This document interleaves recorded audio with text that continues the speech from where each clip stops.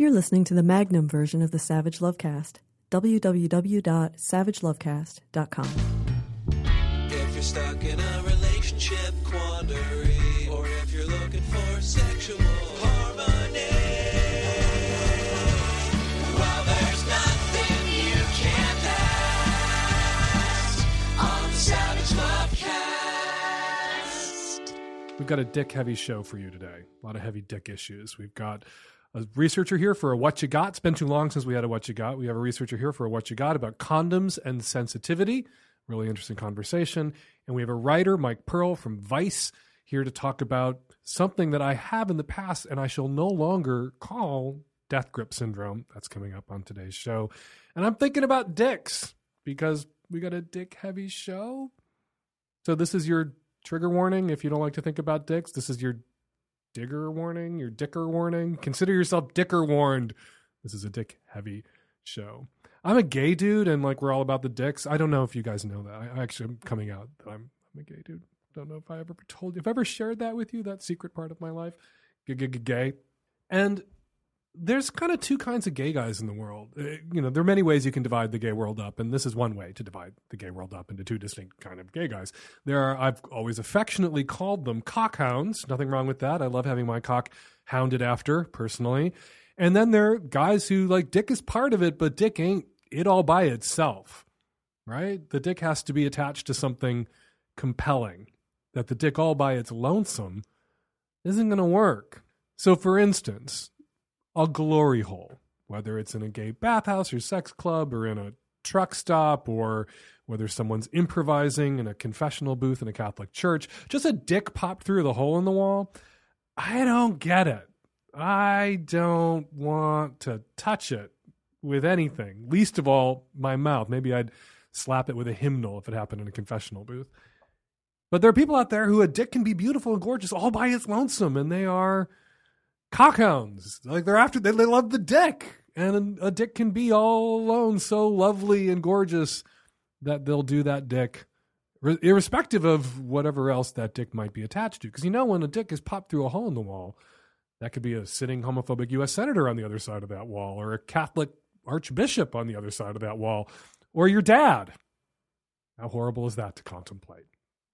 Sometimes I sit up at night worrying about how many people have accidentally blown their fathers in truck stop bathrooms in particularly homophobic and repressive parts of the country over the years.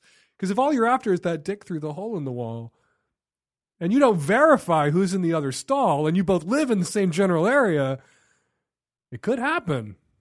It's never happened to me because I always look at the dude. That comes first, in my opinion. I'm not interested in your dick unless I'm interested in you. And that's that non-cockhound kind of cocksucker gay guy. Like, the whole person and the dick. Not just the dick and then the rest of the person to be named later. There are other people out there like that too. I've known lady friends who are cockhounds, and my hat is off to them. Here's to the cockhounds. I guess this intro is my way of saying two things. First, I have dick on the brain, and more so than usual as a gay dude, because we have a very dick-heavy show for you today, but also because I'm on vacation. You always know when I'm recording these things well in advance, because I usually can't resist current events. There was last week a Republican debate, and I cannot comment on it because I am not here. Hello, people of the future. You can comment on the Republican debate that happened last week. I can't because I am recording this in advance, because I am off somewhere with my husband where I promise you I am hounding him for all sorts of things. His time, his attention, his focus, his dick and everything attached to it. I'm fond of it, fond of him. But I would never leave you guys without a new Savage Lovecast. We bust one of these out every week, whether I'm on vacation, whether Nancy's away on vacation, whether the tech-savvy at-risk youth are fully conscious or not. We create one of these shows for you guys every week, and we banked this one for you, and we banked this intro, and we're happy to have you. Thank you for listening. Wherever you are, I hope you're having a nice week. Wherever you are, I hope you found someone interesting and smart to talk to about the Republican national debate. I'm certain that next week when I get back, we're going to be talking about whatever those motherfuckers said. And now your calls. Hi, Dan. 28-year-old man from a large Midwestern city here. My girlfriend just told me that she is a lesbian a few nights ago. I'm not surprised. I think there's been a lot of doubts for me that have been floating around in our relationship. Also, I'm bisexual. She was identifying as bisexual, and that was a big component of our relationship. When we first got together, we were together for about 2.5 years, and she was very supportive of me kind of figuring that out. Anyway, I'm still in love with her, and she says that she's also still in love with me, but it's very clear that, our relationship's not going to work. I've been pretty sexually frustrated for a while. She's also going through a really rough time. She's caring for a sick family member. She's the main person who's able to care for this family member, and she doesn't have a lot of support in that. We live together. We're really close. We're best friends. I'm really excited and happy for her to be who she really is, to kind of figure this part of herself out and kind of move forward with her life. I'm also excited to find somebody who can, meet my needs. I also want to continue our friendship and be supportive of her while she's going through this really rough time. I'm afraid of creating an unhealthy dependence for each other. For me, I'm afraid of, staying in denial that this is really happening, and trying to kind of stay close to her. And I'm afraid of her being too reliant on me. So I'm trying to figure out how to set some healthy boundaries here, I guess. Unless there's some bottled up rage or resentment that you didn't express or share with us, I don't see what the problem here really is. You did mention at one point, as an aside, that you were sexually frustrated for a very long time. And so maybe I'm thinking there might be some bottled up rage or resentment there because you guys were together and she believed herself to be at the time bisexual and she wasn't, and your needs weren't being met, or something was going on there perhaps that complicates your feelings. Because otherwise, if that's not true, if you're not in a place where you kind of resent her and what she's done to you, even if it's no fault of her own, that these things happened to you because she didn't know who she was, now she does and you're happy for her, this isn't a difficult dismount to stick. You're friends. You're not lovers anymore. You're friends and you live together. You're going to transition to roommates and you're going to love her like a friend and support her like a friend and release her from the expectations and the failures of being your girlfriend, because you won't have girlfriend expectations, so that and once you don't have girlfriend expectations anymore, she will no longer fail to meet your girlfriend expectations in the sexual realm, right? And then you can love and support her as a friend as she deals with this dying relative at this tough time of life. If she isn't demanding from you a kind of boyfriendly emotional commitment anymore, or at this difficult time, and she's not coming through, she's not matching your boyfriendly commitment, the demand she's making from you, with girlfriendly commitment of her own to you, if she's not making that kind of demand. And some people do that. They break up, they want it to be amicable, and they still demand from their partner a kind of relationship level emotional interaction and commitment that can seem unfair, particularly to the partner who's been dumped. She's not being unfair to you like that. If she's willing to ratchet this all back to friendship, love and commitment, friendship interaction, there's no problem here. Be there for her. If moving out now would be impossible for her because of this tough spot she's in with the dying relative that she's taking care of, don't fucking move out. Help pay the rent and help ease her burden as a friend while she deals with this life crisis. And then when this life crisis passes, when the relative she's taking care of passes, you can reassess how you guys can continue to be friends and whether you should continue to be roommates. Most likely not. That's a bridge you can cross after the funeral. Hey, Dan. I had a question for you. So I've been texting with this guy that I met on OkCupid, and we've been talking for almost a month now. We haven't been able to meet just because we've been busy. And so I've been texting. He seems cool. And then all of a sudden in the last, couple of days, he started to get kind of insane and kind of clingy and make weird jokes about how we should get married on our first date. Wouldn't it be funny if we went to City Hall for our first date and got married? And, that's not really funny, but okay. Yeah, it's talking about how I'm going to be so much better than all of his exes. I still have not met this person in person, at all. So anyway, last night I had a gig. All of a sudden, I had a random gig where I had to go work until late hours in the night, and I wasn't able to respond to his text because I was on my feet for like 5 hours. I got home at 1 a.m. and just went to bed. I didn't respond to him, and I woke up to a ton of text messages from him, like, "Oh my God, are you okay? I was so worried." I don't know this person. I've never met this person. It's kind of freaking me out that this person is suddenly so invested with me, whereas I've like been really clear that we just met. So it's kind of freaking me out. Anyway, I would love your opinion if I am overreacting, if this is totally normal, or if I should run for the hills because this guy is going to smother me in my sleep. I haven't met him. I don't know if I want to meet him after all this, or am I just being overreacting? I would head for the hills. I'd be running. If you're not ready to run, if your interactions with him previously have been saner, you can give him a chance. Although I typically don't give second chances to people who denigrate all of their exes in a conversation with me back when I was dating. My feeling is if someone is on bad terms with all of their exes, that someone is the common denominator in all of those shitty failed relationships, and it's probably them. They are probably the problem. But if you want to give him a chance, text him your truth, as Oprah might say. Your text freaked me out because we actually haven't met yet, and this clingy, marry, and running down all your ex-boyfriend shit, it gives me pause and makes me less inclined to ever want to meet you in person, period. And so you're going to have to dial that shit back if you want to keep interacting with me.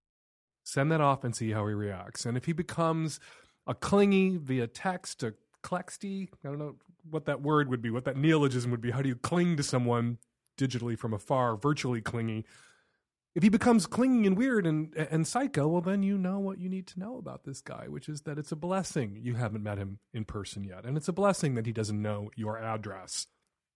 And it's a blessing that there is a block feature on your phone. We're going to take a quick break from your calls. There are tons of scientists and researchers and academics out there trying to figure out what is up with human sexuality. And every once in a while, we invite one of them on our show to share the results of their latest research for a little segment we call What You Got. Hey! Woo! What you got? Joining us by phone to tell us what she's got, Dr. Cynthia Graham. Cynthia Graham, she's professor of sexual and reproductive health and a member of the Indiana University Kinsey Institute Condom Use Research Team. And you're joining us today, Dr. Graham, by phone from the United Kingdom. Thank you for making the time. You're very welcome. It's good to be here. So you have this new study out. I don't know what it is. I don't know what it's about. Tell us what you got. Okay, so our team have been doing research on condom errors and problems in men for many years. But one of the things we've never looked at, we've always wondered whether men who reported erection problems when using condoms, whether or not they had a sort of vulnerability to experiencing erection problems generally. And ours was the first study to look at this. So this was a study published just recently, heterosexual men, so straight men only, just under 500 men. So you were looking at guys who said that, when I use condoms, I have difficulty maintaining an erection, which is something that guys will say to get their partners to allow them to not use a condom. And so you were looking to see if those guys had erection problems generally, not just erection problems when they used a condom? Correct. Okay. But we did also recruit men who didn't experience condom associated erection problems. So we could compare the two. So men who said, yes, I have erection problems whenever I use a condom, and those who don't. We looked at both. And what we found was that the men who had problems using condoms and having erection problems rather, were more likely to report having erection problems generally. All the time. One of the things I think it's important to stress about this is the first study that's looked at this, so it needs to be replicated. But the media reported this quite inaccurately. So they talked about the headlines were condoms do not decrease sensitivity. One of the headlines cited a lot was it's not the condom, it's your dick. And that's actually not what we found. So there's another study done by the Kinsey Institute recently, just last year, that looked at this, and they found that condoms did indeed reduce sensitivity of the penis. So it was a lab-based study measuring sensitivity of the penis, in an experimental situation. And interestingly, that study found that condoms did decrease sensitivity. So these headlines actually are incorrect. But wait, I can't have you talking about that other study on my show because it contradicts something I've said, and I can't have science on my show. I can't have empirical crap on my show that contradicts me. Because my argument has always been, I hear from guys, I can't feel anything when I have a condom, and then my own personal life experience and using condoms myself and talking to people, it's true that, it's common knowledge, it's just an accepted fact that a lot of people, the condom breaks and they don't notice that the condom broke. If there's such a decrease in sensitivity with the condom on, how come the sudden removal of the condom doesn't even register? Yeah.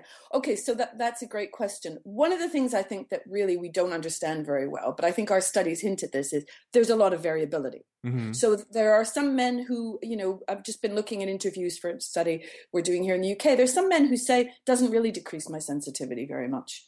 So I think that's something that hasn't been stressed enough. One thing we did find was that men who report problems with fit and feel of condoms are more likely to have erection problems.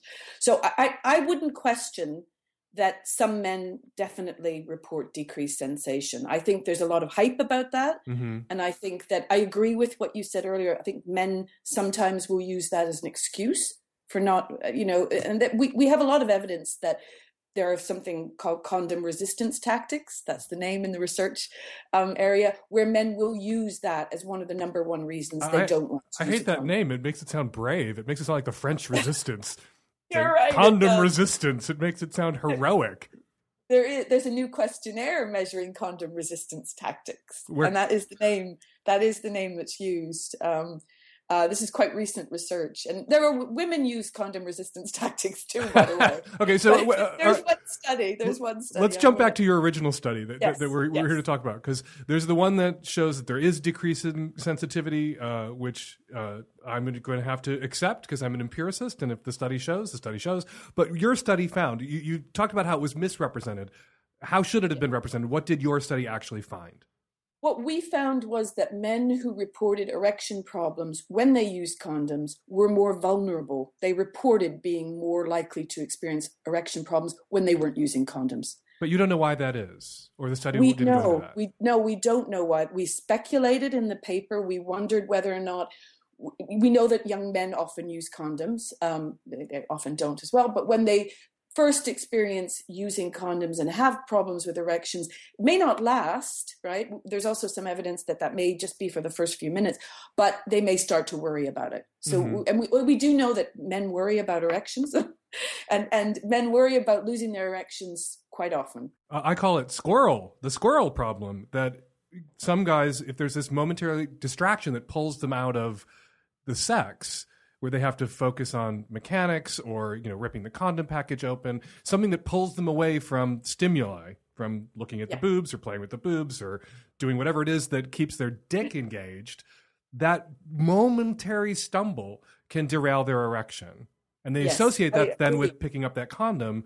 And so my advice for those guys is, open the goddamn condom packets before you start to have sex. Put the condom on during foreplay, a long time before you're going to do intercourse. Because if what you're doing is, you're rolling around, you're having foreplay, it's oral, you're touching each other, and then you stop everything, get out of bed, open a condom packet, roll a condom onto your dick, which is going to be not the same temperature as your dick, and then try to initiate penetrative sex, those are a lot of squirrel. Yeah.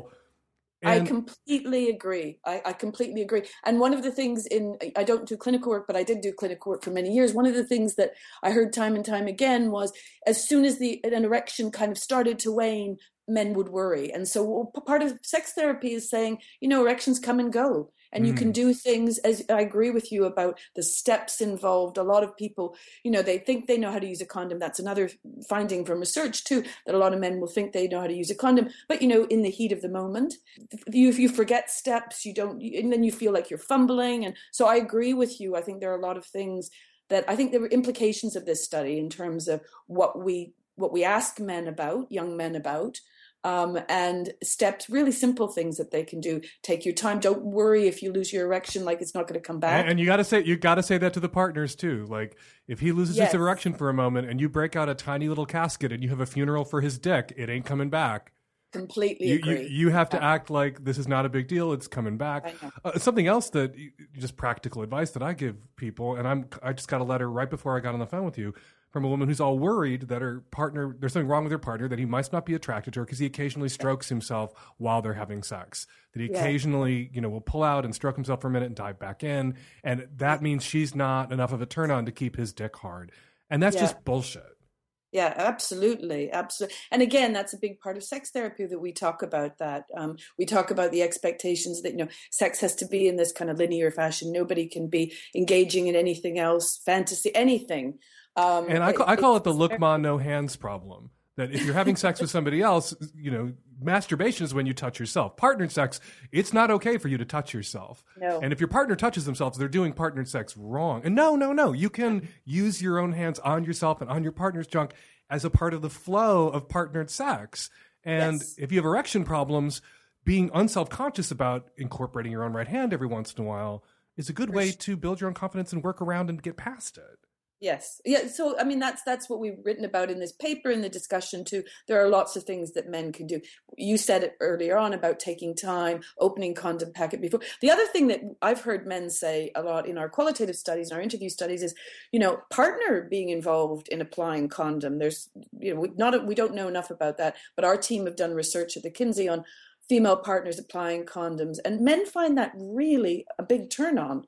But some women will never do that. They think it's the man's job, which is amazing. So there's a whole, there is a whole literature on eroticizing condom use as well. Some people find that really difficult to imagine that can be done, but people report, of course, you can eroticize condom use, and there are all kinds of things you can do to make it less likely. Okay, so that it's going to turn into a problem. So, in summary, what's the takeaway? What's the practical takeaway for listeners from your study? The practical takeaway is I think we should be asking young men and also giving them tips about what they can do if they lose their erection when either applying a condom or during penetrative sex using a condom. Very little research on this. There's a lot of speculation around it, but that's why I think our study was important, in that we actually did assess whether or not there is this vulnerability for men who experience erection problems when they use condoms. And in fact, there seems to be. It seems to be they're losing it in other situations too, but they don't have erectile dysfunction. I want to stress that. So that's another take-home message. They did not meet the criteria for any kind of clinical erectile dysfunction. Where can listeners who want to read the study themselves find it? The study was published in the Journal of Sexual Medicine. That isn't available free access, the article, but we can definitely put up a summary on the Kinsey Institute website, which is www.kinseyinstitute.org. Dr. Cynthia Graham, thank you so much for jumping on the phone with us today, and give us a shout the next time you got something to share with us. Will do. Thanks. Hi, Jan. This is a 32-year-old male, straight, in a long-term, happy, monogamous relationship.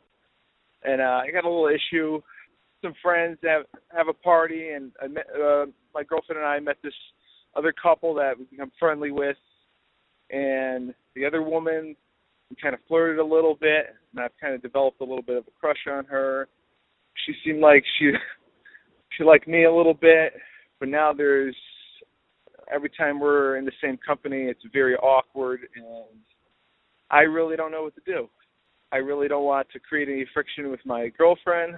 I love her very much, and I want to be with her long term, but I want to make this awkward feeling between me and this other woman go away.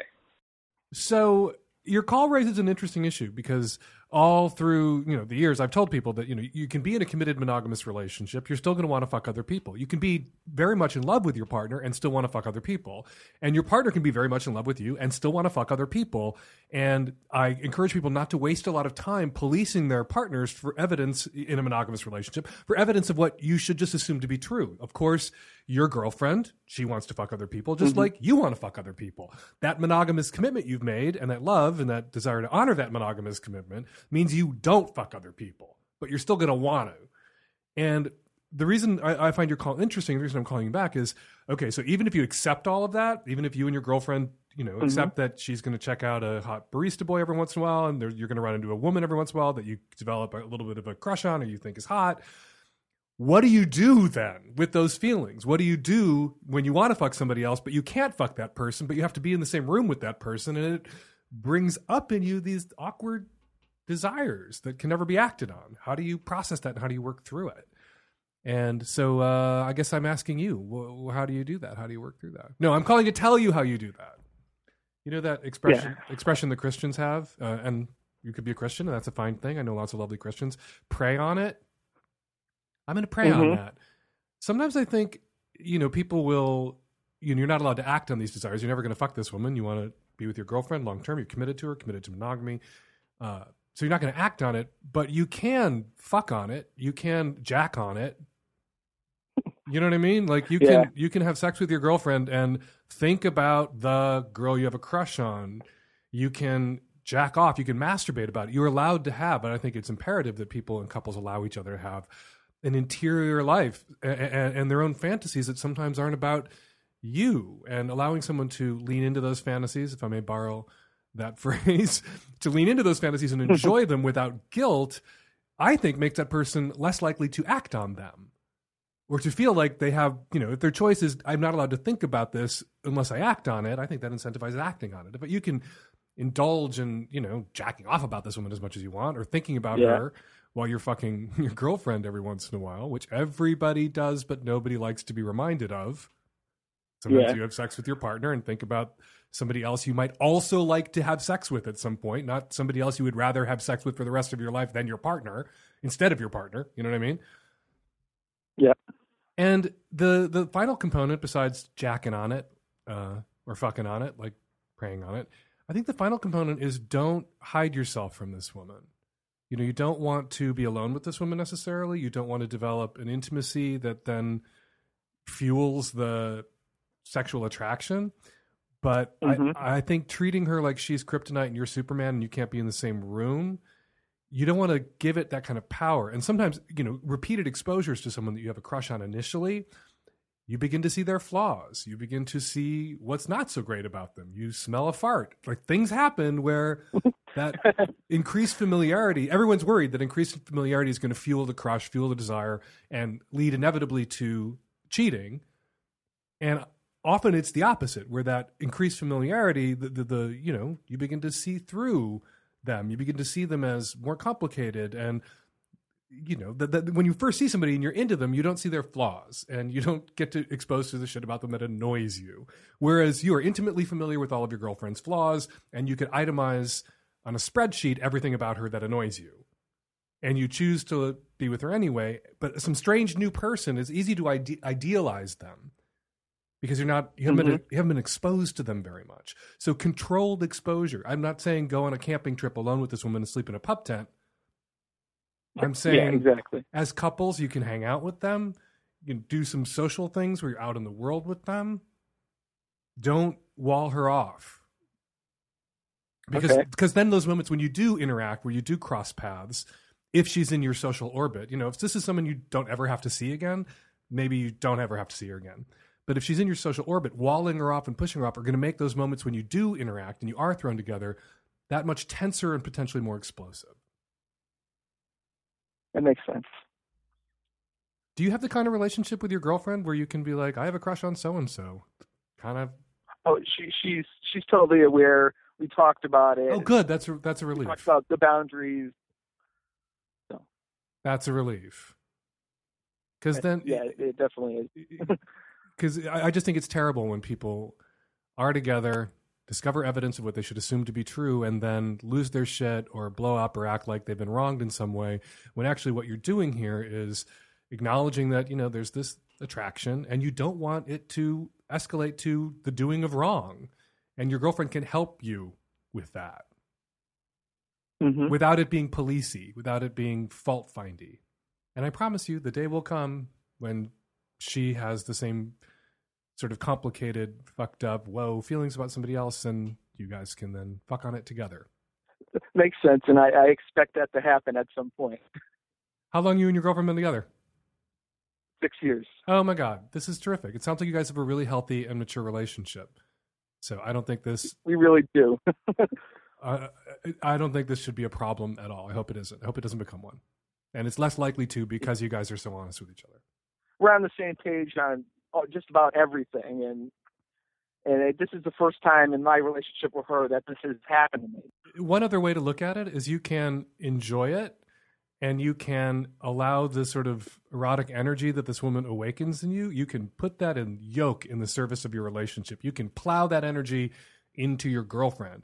That in a closed monogamous relationship, sometimes when these things happen, it's possible for it to benefit the closed monogamous relationship. If there isn't policing, if there isn't fault finding, if there isn't drama and tears, if instead is, you're horny, you really want to fuck her, like, come here and fuck me. Let me take care of that.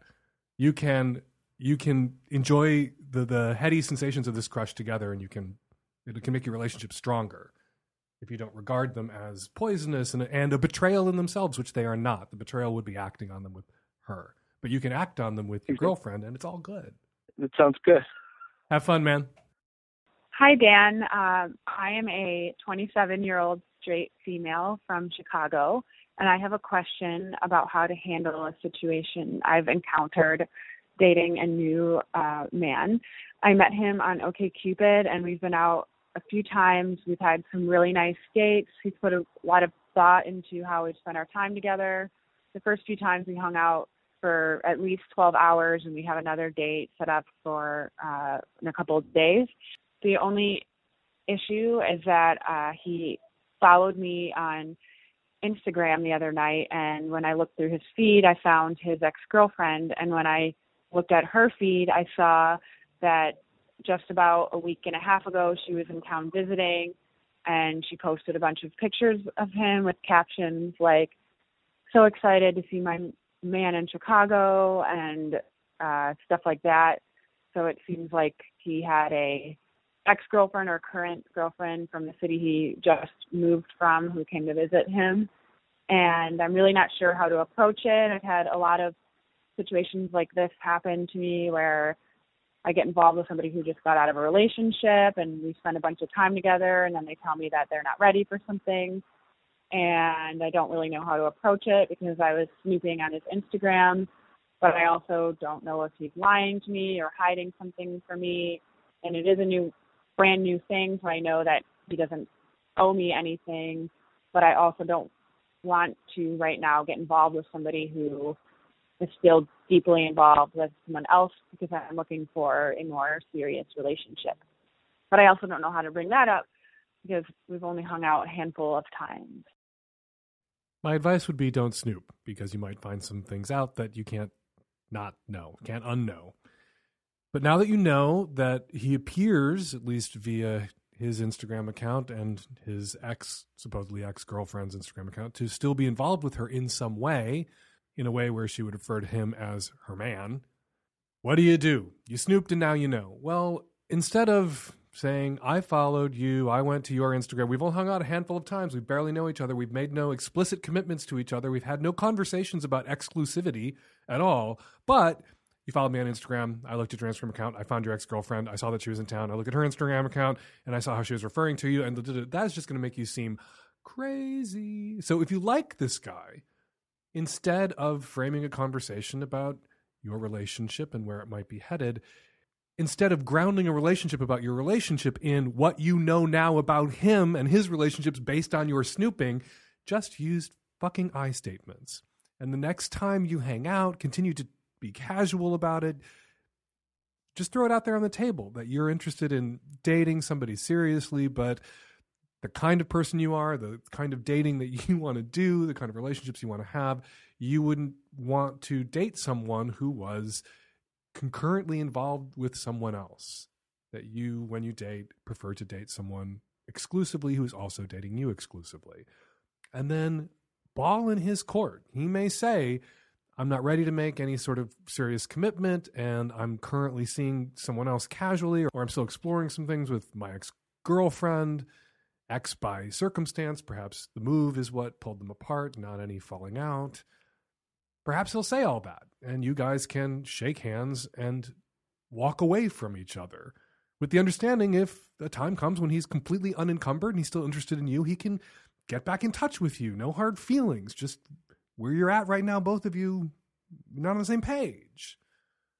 But if he tells you there's no one else, and you can, through the horrors of social media, verify that you are being lied to, then you should probably end it. Unless you enjoy being lied to.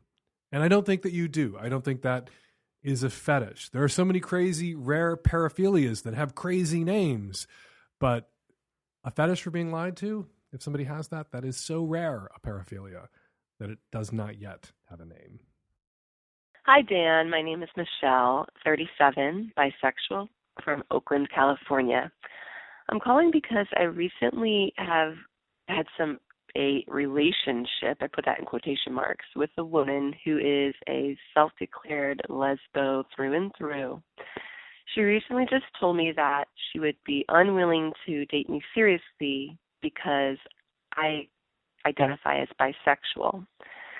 When I asked her why this was so, she explained that she would fear that I would leave her for a man, or that she wouldn't feel adequate, like there was something she couldn't provide for me. I was really disappointed in hearing that, because I feel like I've been showing up 100%, and I knew that I felt that she was only showing up about 85%, and having her explain this to me, now I understand that gap. But what I don't understand is, how are lesbians getting away with this? Isn't this some type of ism? Aren't I being discriminated because of my sexual orientation? I've done some research on this, and it seems like the LGBT community is split. I'm wondering what your advice is. Should I just move on, or shall I just take her at less than 100%, while I'm always going to be giving my 100? Have you seen the really terrific movie from a few years ago, The Kids Are All Right? It's about a lesbian couple played by Annette Bening and Julianne Moore. It's a terrific film where this lesbian couple reconnects semi-accidentally. Their son initiates it with their sperm donor, who comes into their life. And then comes in Julianne Moore, because Julianne Moore, a lesbian, ends up having an affair with the sperm donor. Just one of those things. And what I loved about the movie was this was all handled very matter-of-factly. Also something handled matter-of-factly, Julianne Moore and Annette Bening, as the lesbian couple, watch gay male porn, which is a thing. Lots of lesbians like to watch gay male porn. And they just put that out there in the film. One of the kids catches them watching gay male porn. They have this awkward conversation about why their lesbian moms are watching gay male porn. And they just wrestle with it. The filmmaker just wrestles with this sort of fact of lesbian life. And one of the facts of lesbian life that anyone who's been listening to this show for a very long time is acquainted with are the great number of lesbians out there who wind up having casual affairs or even love affairs with men. There are a lot of sort of functionally bisexual but lesbian-identified women out there. And sometimes they get yelled at by lesbians like your girlfriend who don't want this fact wrestled with publicly, lest shitty men who are attracted to lesbians think they can get with every lesbian, and they can't, right? I even think lesbians who might be interested in fucking a man every once in a while are not going to be interested in the kind of man who thinks he's entitled to lesbian pussy or lesbian-identified pussy. Anyway, circling back to your girlfriend and what's going on here and how lesbians are getting away with this. Well, lesbians are getting away with sleeping with men, a lot of them. In part because a lot of women who might want to identify as bisexual or might be more honest and accurate for them to identify as bisexual round themselves up to lesbian identified to avoid this kind of prejudice and this kind of snark and sarcasm from other women who are lesbians who will not date bisexual women. So that creates this incentive to round yourself up to lesbian when you're actually not lesbian. So bisexual women may be underrepresented in lesbian land because so many of the bisexual women in lesbian land have been made invisible by their rounding up to lesbian identity, right? And that can color your girlfriend's experience. Part of the problem with this, of course, then, is there's a lot of women who are lesbians who are in relationships or dating women who are lesbian-identified bisexuals who wind up, in fact, cheating with a man or leaving their girlfriend for a man. And then that becomes apocryphal. That spreads through the community or that person's community, what happened, that betrayal. And it can make a bisexual seem like a more dangerous girl to date, even though the person that they were dating was not bisexually identified. These are the complications, the unique complications and trials of the bisexual identified woman. What I would have said to your girlfriend, and it sounds like you are still dating this woman, what I would say to her is dating somebody who's lesbian identified isn't going to protect you from being with a woman who might one day fuck a dude. Why don't we sit down and watch The Kids Are All Right together tonight? Also, her fear around your bisexuality, that you're not enough for her necessarily, that there are things that other people can provide you with that she can't, that would be true. Both those things would be true, even if you were a lesbian also, that one person cannot be all things to another person, period. The end. Even if both those people are straight, even if both those people are lesbians, even if both those people are gay men, even if there's no fluidity or grayness around the edges at all, period, two people can't meet each other's needs, all of them, always. One of the things that you sign up for in a committed, long-term, monogamous, or even non-monogamous relationship is that you're going to pay prices of admission. There are needs that are not going to be met. There are going to be things that your partner can't provide you with, but everything else your partner provides you with is so wonderful that you are, in a sense, compensated. It doesn't matter. You let those things go. You choose your partner, even with those shortcomings, those needs of yours that they can't meet, that will never be met, because they meet so many of your other needs. And she has to be okay with that and comfortable with that, or she'll never be in a relationship that lasts ever. Because even if she finds another 100% lesbian, those things, those worries that she has, they will still be true of that relationship. Not all her needs will be met. Not all of her partner's needs will be met. Things that each of those women, both of those women, will not be able to provide for each other, even if neither of those women has any interest in ever seeing a dick. My final bit of advice to you as a bisexual woman, when you look around LGBT land about this issue, about the gay men who won't date bi guys and lesbians who won't date bi women, there is a lot of grousing, and straight people who won't date bi people. There's a lot of grousing out there in bi land, and rightly so. Justified grousing about this phenomenon. It is not fair. It is prejudicial. It is galling. And it is wrong, and I discourage it, even though maybe 20 years ago I would have endorsed it. 20 years ago, I wouldn't have dated, personally, a bi guy myself, and I no longer feel that way. I would date a bi guy now. I would partner with a bi guy now. I am less crazed and insecure about this shit, and more informed now. All that said, qualified out the butt, you read these stories where bisexual people bitch about the horrors of dating monosexuals. Homosexuals are heterosexuals. We are monosexuals. And something that never quite comes up, something that's never discussed, is the option of dating other bisexuals. That if monosexuals are awful, if your experience of dating monosexuals just blows chunks, you, as a woman who would be interested in a relationship with a woman, you have an option other than lesbian. You have the option, as a bi woman, of dating and partnering with other bi women, and then having the occasional awesome fucking three-way with some very, very grateful and fortunate straight and or bi dude. So I was at the bus stop, got a flash. So then I got off the bus today, and this man who had flashed me was walking past very quickly and walked down the road and then kind of into a street near my house.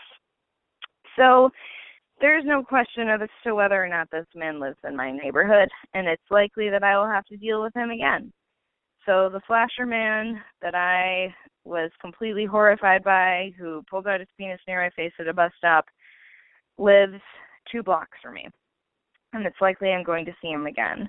My question is, how do I handle this? And should I be really afraid that he's going to try to do something more? Do I need to be afraid that I am being stalked by a serial killer?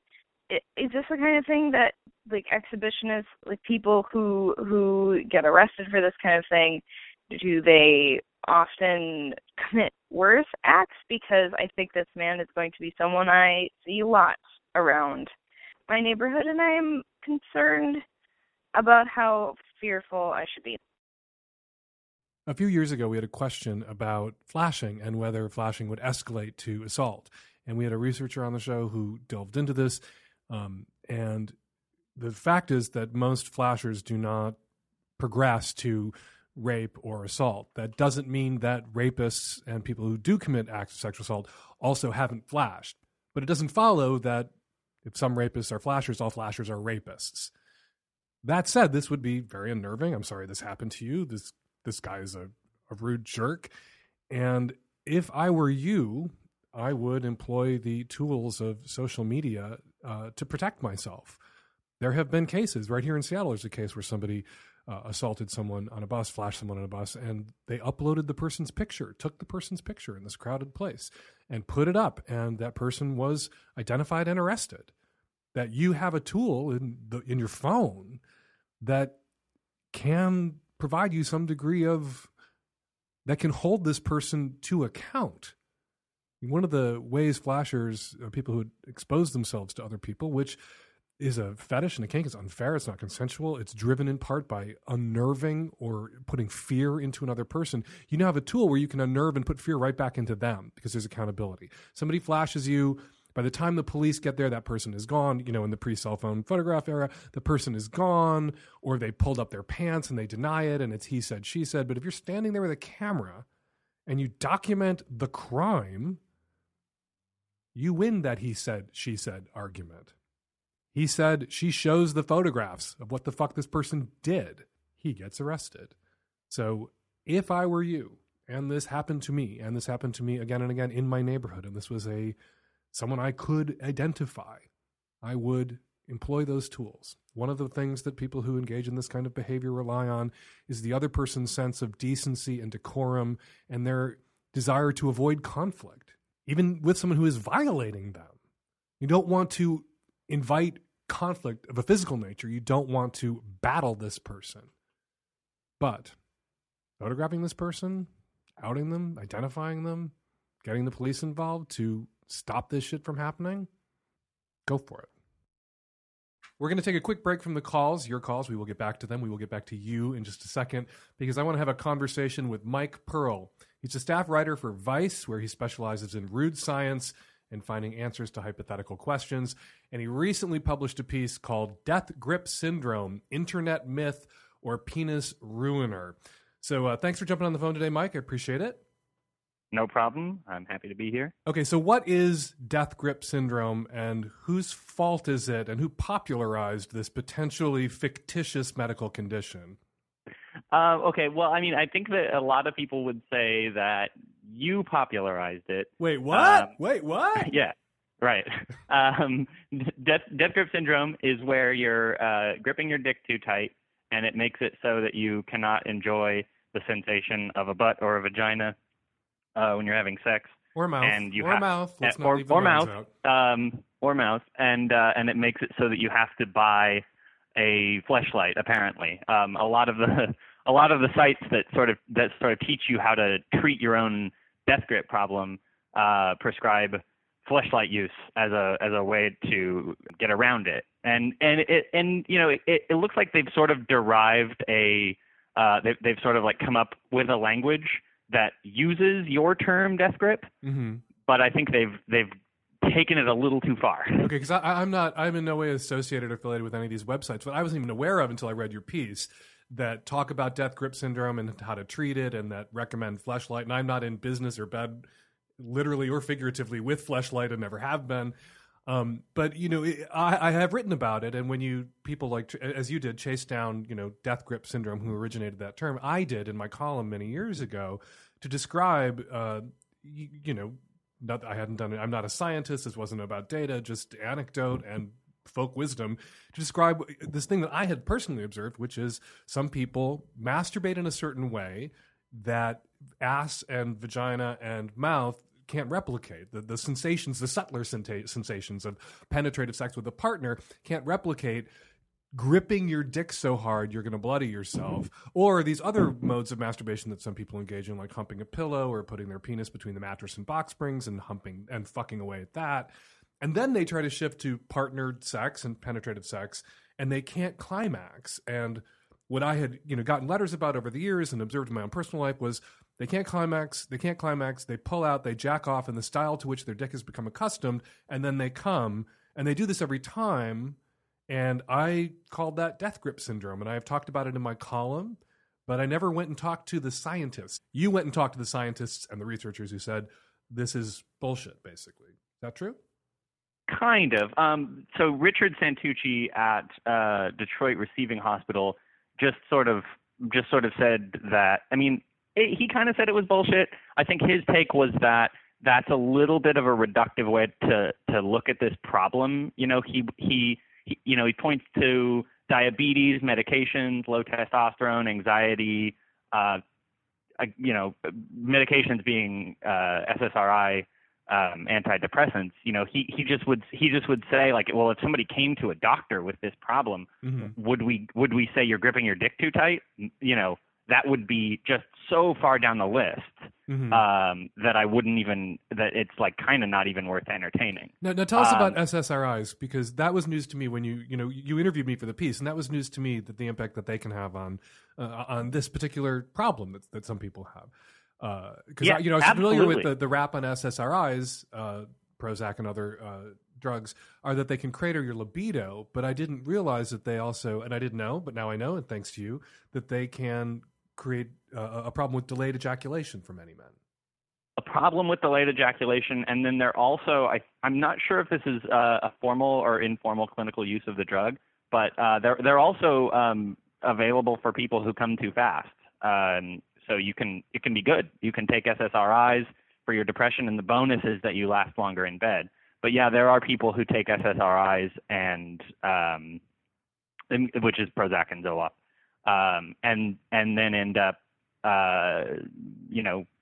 not being really delayed, right? Not being able to come, being really delayed, being delayed so far that they're taking 60 minutes, 2 hours to come. They're losing interest, and they're just faking it or just not coming. So jerking off later. How do I square your piece, which is terrific, and everyone should go read it?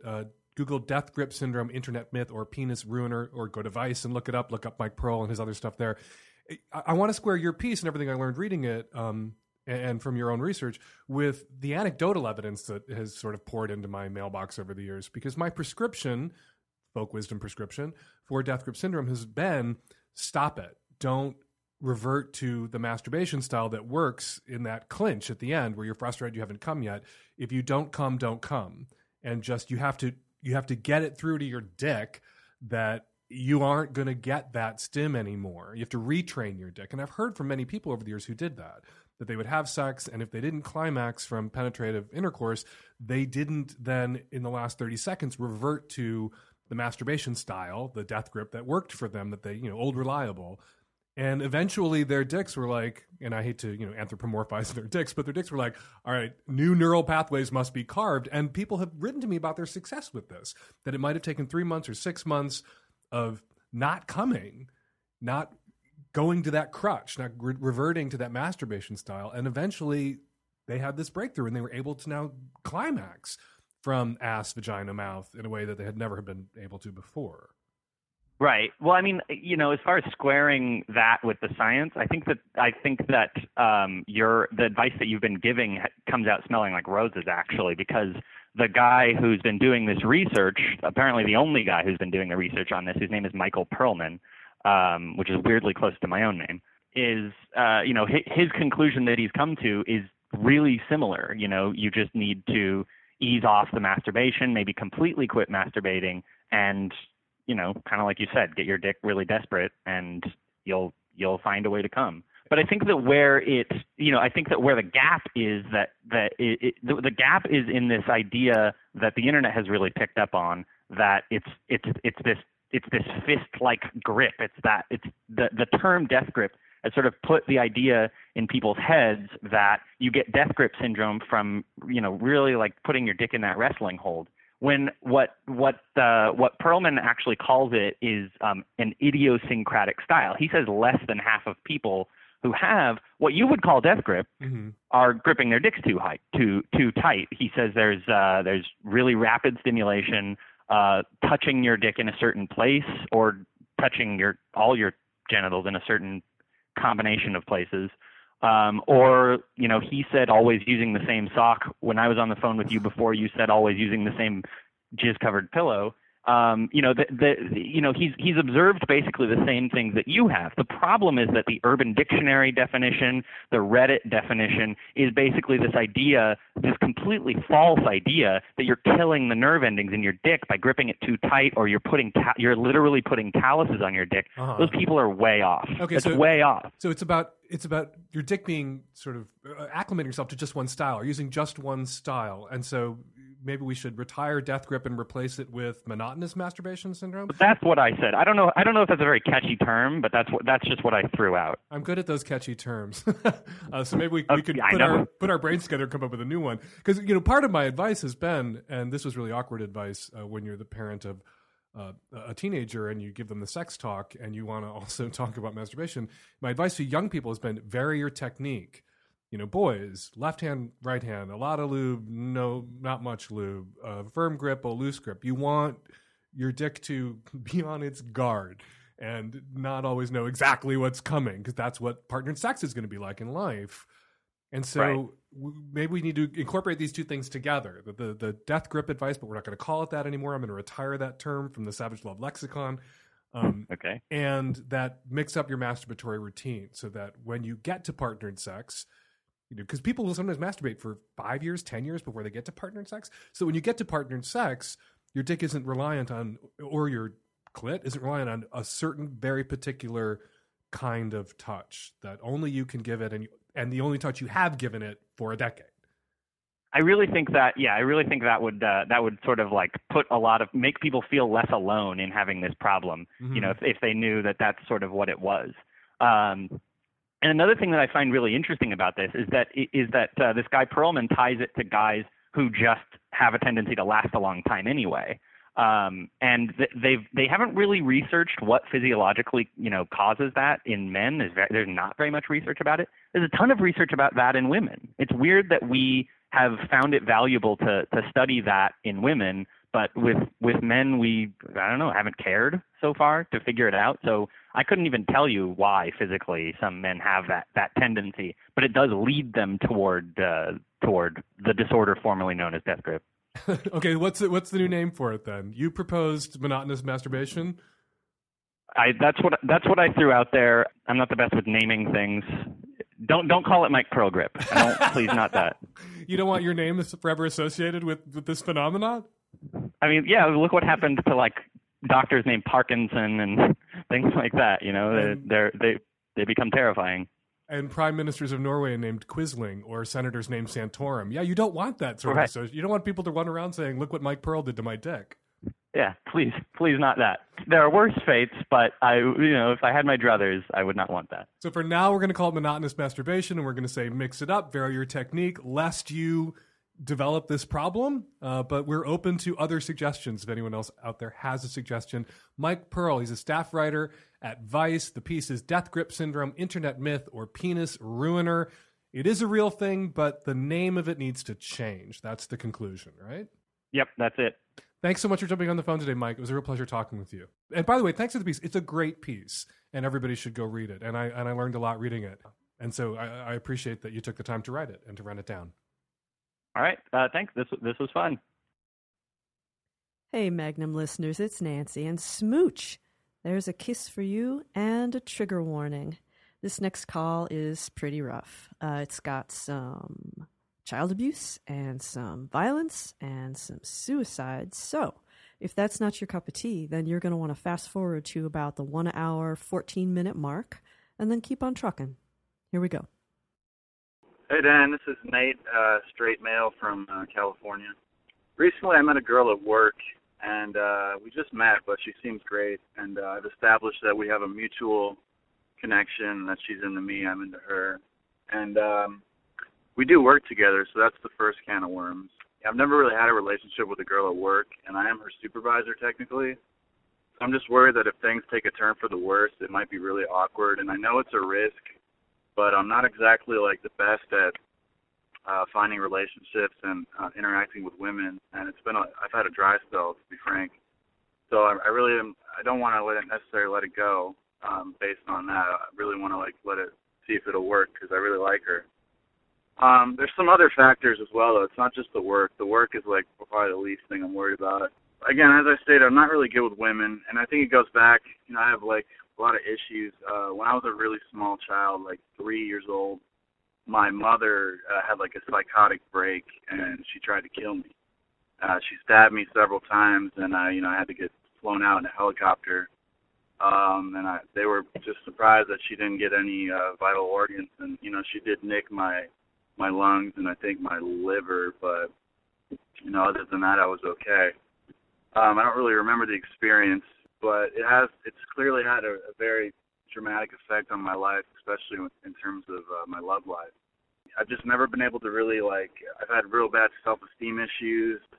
I've always had trouble connecting and accepting love, and I've always, later on in life, after I've had a few relationships that I've had, I've always found a way to break them off for whatever reason, and then later, I realized that it was just because I was insecure, and then I was scared. Quite frankly, I find myself scared of, women, and I don't know what it is. It's a real, deep-seated, almost subconscious feeling where it's just, I really get nervous and scared, and, it sort of carries over to my sex life as well. I've had troubles with, maintaining an erection, and that really makes me nervous about this new relationship as well, because, that's ended a few relationships before where, I wasn't able to really perform, and, the girls, I guess they, of course, they just, they probably got tired of it, and I understand, and,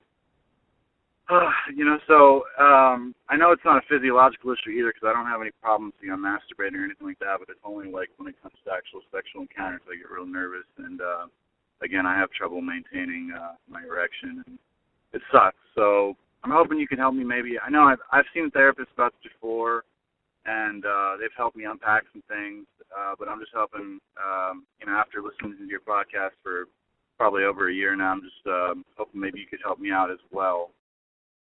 So what's going on, Dan? Thanks for calling. Good to hear from you. It's nice to speak with you. I am first, as I'm sure everyone listening, so sorry for what you've been put through. What happened to you as a child, that you're as together as you are is a miracle, and that you weren't, that you didn't perish. And I just ache for you. My heart goes out to you. What a horrifying experience, and a horrifying thing to have to walk with the rest of your life. I'm so sorry. No, I really appreciate that, and I've heard that from other people who said they're surprised that, like you said, I'm as put together as I am. But yeah, it definitely affects me in certain ways, especially relationships and stuff. So, right. Yeah, I think often in a case like this, with such, a searing trauma, we can look at this and say, all of these other issues must flow from that trauma, because that makes a sort of intuitive sense. Sometimes it's freeing, though, to say to yourself that there are other people in the world who have insecurities. There's other people in the world who have issues maintaining erections in the clinch, and they didn't have this experience. That we can separate these things out and take them one at a time, and compartmentalize in a way that, when you're processing erectile dysfunction, you're not also then having to revisit and reprocess this defining trauma, that you can have a life-altering, life-defining trauma without having to allow it to define every other problem or trauma that you ever have in your life. That, and I don't want to minimize this, it's a horrible thing that happened to you, but if you view every other problem in your life through the prism of it, that it keeps it really in the forefront, and it gives it more power than it may deserve, because there are guys out there who have your exact other issues without having this issue. Yeah, no, that's a good point. I think maybe you're right. Sometimes I do kind of pile it onto that one situation. It's just a lot of times I just assume it's related because, I have such insecurities, with, attracting women and talking to women. And if you listen to this show, if you read my column or anybody else's sex advice or relationship column or show, there are people, we're awash in calls from people who have, men who are insecure, men who have issues, this exact issue around erectile dysfunction, and men who have these insecurities and fears in their relationships. It's very, very common. I'm not telling you to deny or stuff this trauma that you suffered when you were a toddler. Oh my God, as a parent, I just ache to stuff it down or to be ashamed of it or shove it in a memory hole. I'm just saying that you should give yourself the permission to separate these issues out and approach them one at a time. You're never going to resolve the trauma of what you went through when you were 3 years old.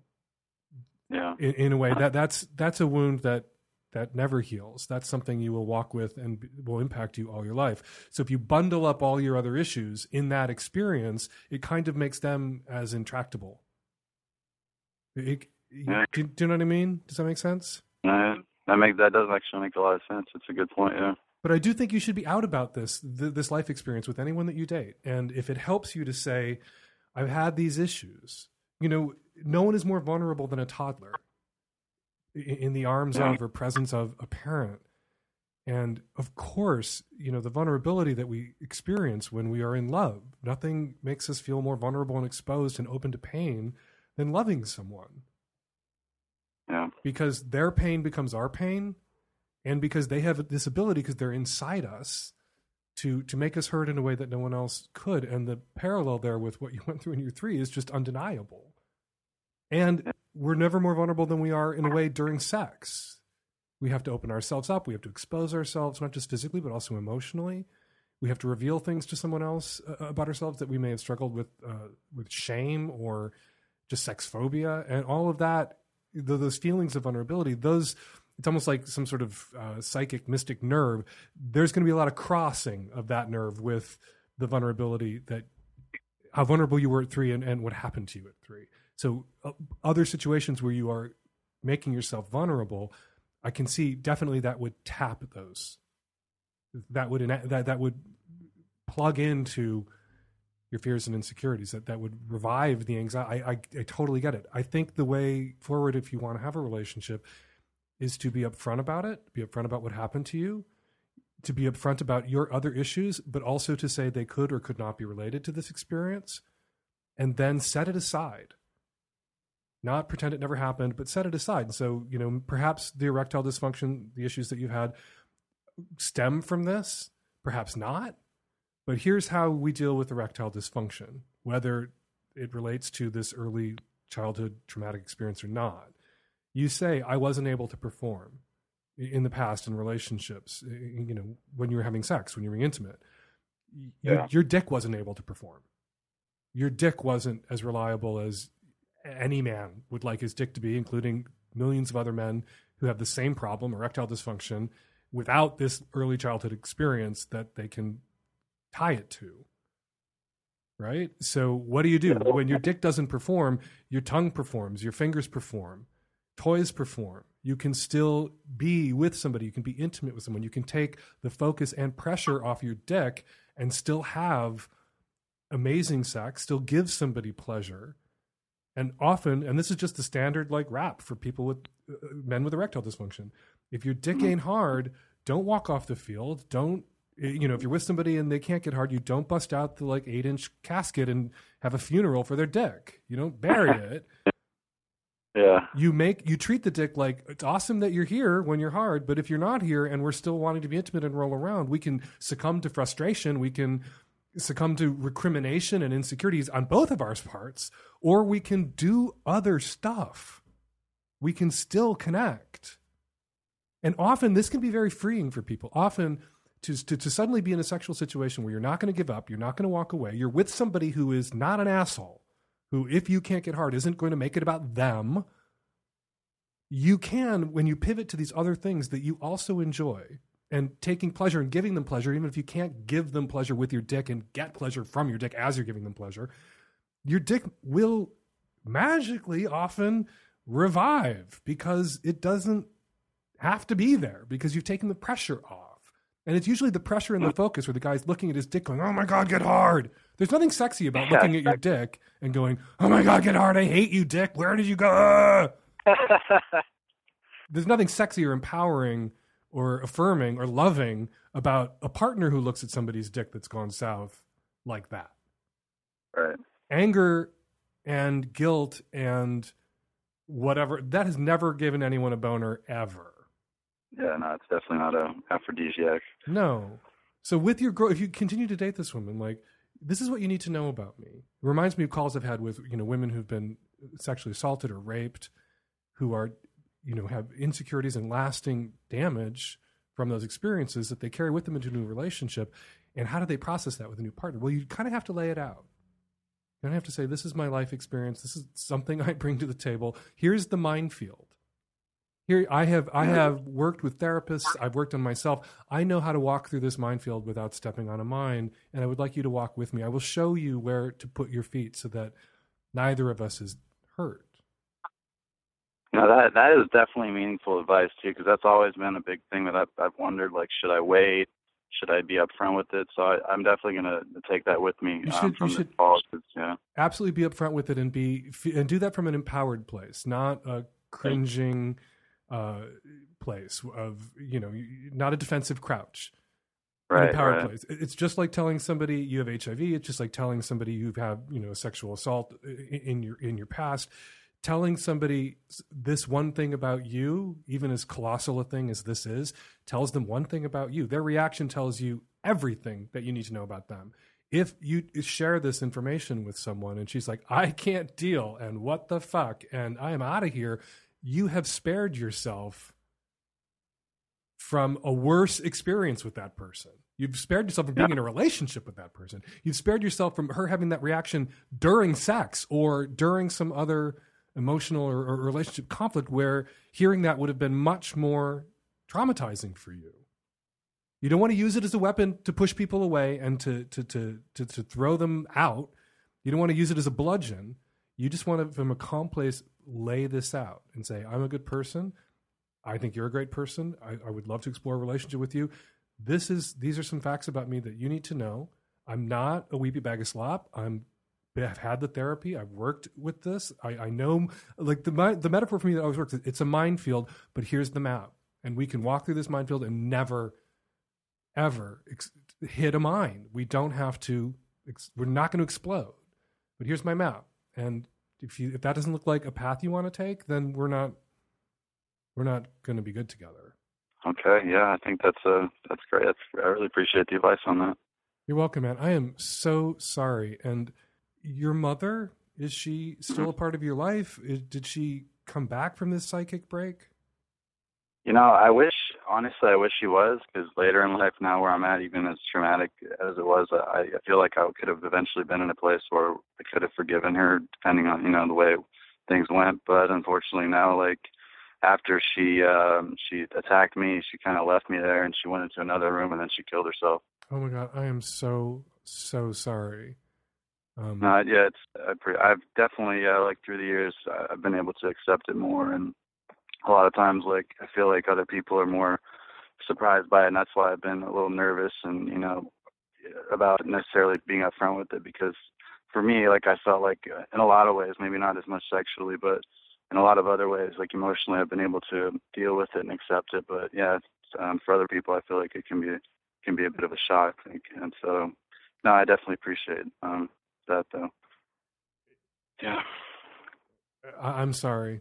I'm so sorry about everything that happened for you. I'm so impressed at how together and whole you sound now. All the work you've done is tremendous. It's a testament to your inner strength, and I'm frankly just in admiration of you right now.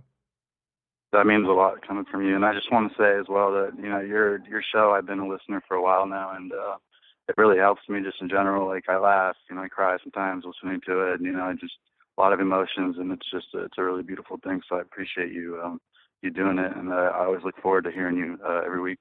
Well, thanks. It's weird when people thank me for it, because the Catholic schoolboy in my head is like, but you get paid for it. It's not altruism. So I cop to that it's my job, but I appreciate very much hearing from you that you think I do it well. Definitely. Good luck with this new relationship. All right, Dan, thanks for calling. Hi, Dan, and the at-risk tech-savvy youth. I am a 24-year-old lady up in the Pacific Northwest, and I'm calling in regards to a situation concerning my best friend who lives in Southern California. And I only mention that because Southern California is a relatively conservative area where everyone has their church, and she is very much in that.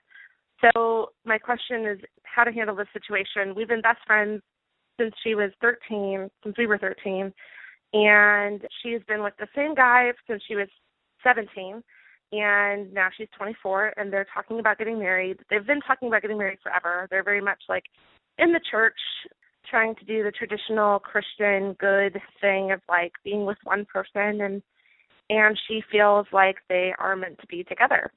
The only problem is he doesn't really seem to be interested in being with her, and has said so on many occasions and like tried to break up with her, and she just keeps digging her heels in further and saying that she sees him in her future, and she thinks that, you know, God has like put them on this earth to be together, and he is staying for some reason. I'm not very close with him anymore, and furthermore, her parents have never really liked this guy, and now they're saying they're not going to go to her wedding.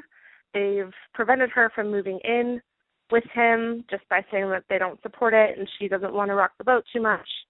And me, as well as like our other best friend, we really don't support the relationship either, just because we want more for her. We want her to be with somebody that wants to be with her.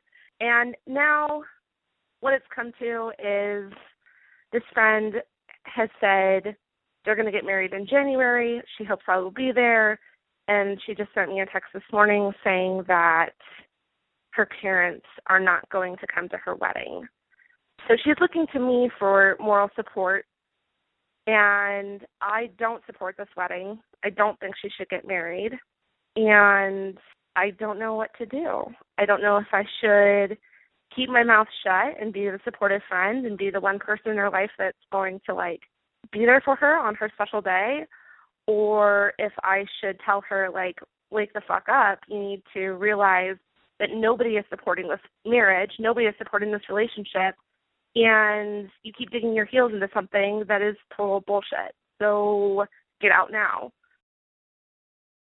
Perhaps you should call your friend and tell her to Google Anna Duggar. She's Josh Duggar's now long-suffering wife, mother of Josh Duggar's 4 children. I'm sure Anna felt that they were destined to be together, that this was what God wanted, and all the rest of that horse shit. And if this is what God wanted for Anna Duggar, God is an asshole. I don't think it's what God wanted for Anna Duggar. I don't think God, if he exists and he doesn't, involves himself in our mate selections. Really don't. I really think that working out particle physics and keeping the universe humming along requires all of his attention. If he exists, which he doesn't. You speak your piece. That's your job as a friend when someone's about to get married, even if it means putting the friendship on the line. You speak your piece if you think someone's making a terrible, terrible mistake. Obviously, this girl has heard it from her parents, from other friends. Perhaps she needs to hear it from you too. Maybe it needs to be unanimous before she comes to her senses. The person I would really like to talk to myself is her titular fiance, this guy who you say has tried to break up with her, but she digs her heels in and refuses to allow him to break up with her, that she's going to force this asshole that nobody likes to marry her against his will. How does that work?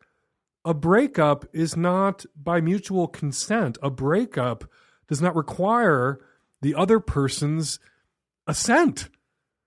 Call him and say, this is a mistake, and you know it. Everybody knows it.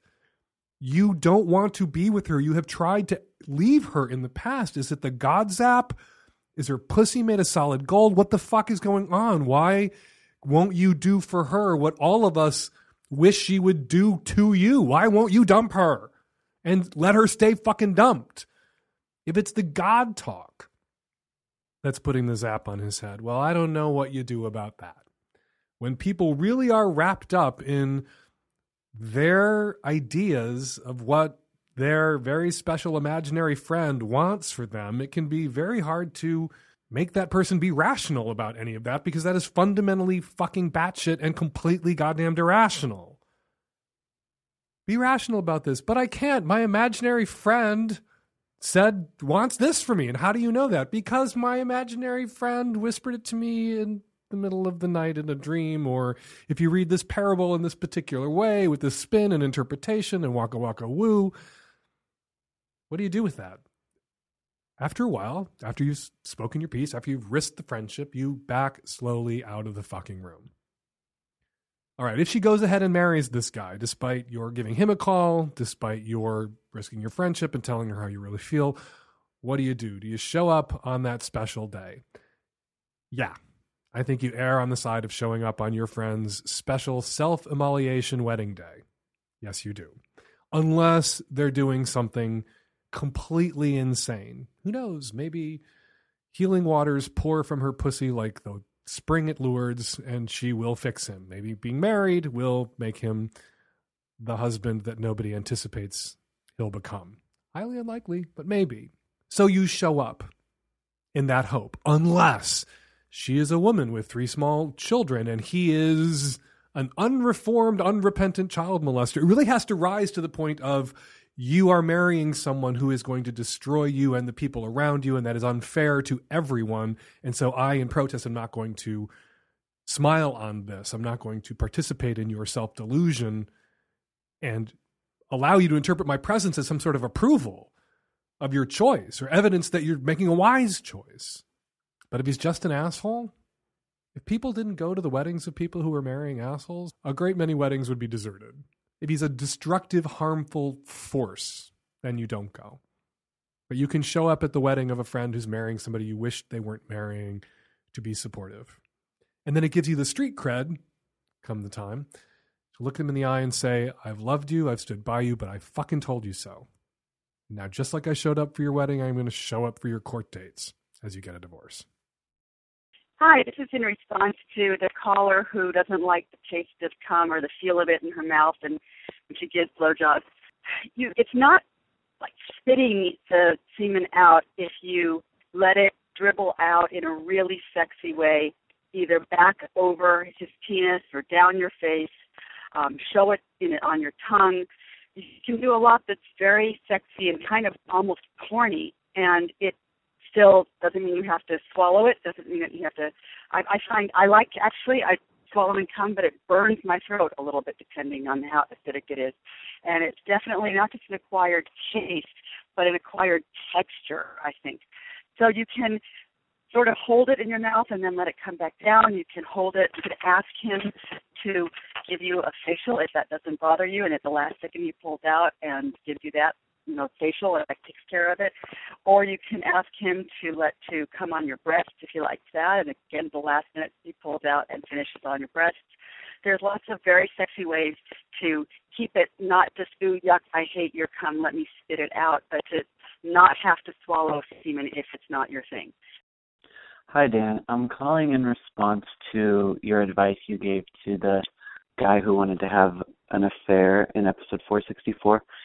And there seems to be a kind of paradox where you tell him to find someone who will let him practice his risky behavior.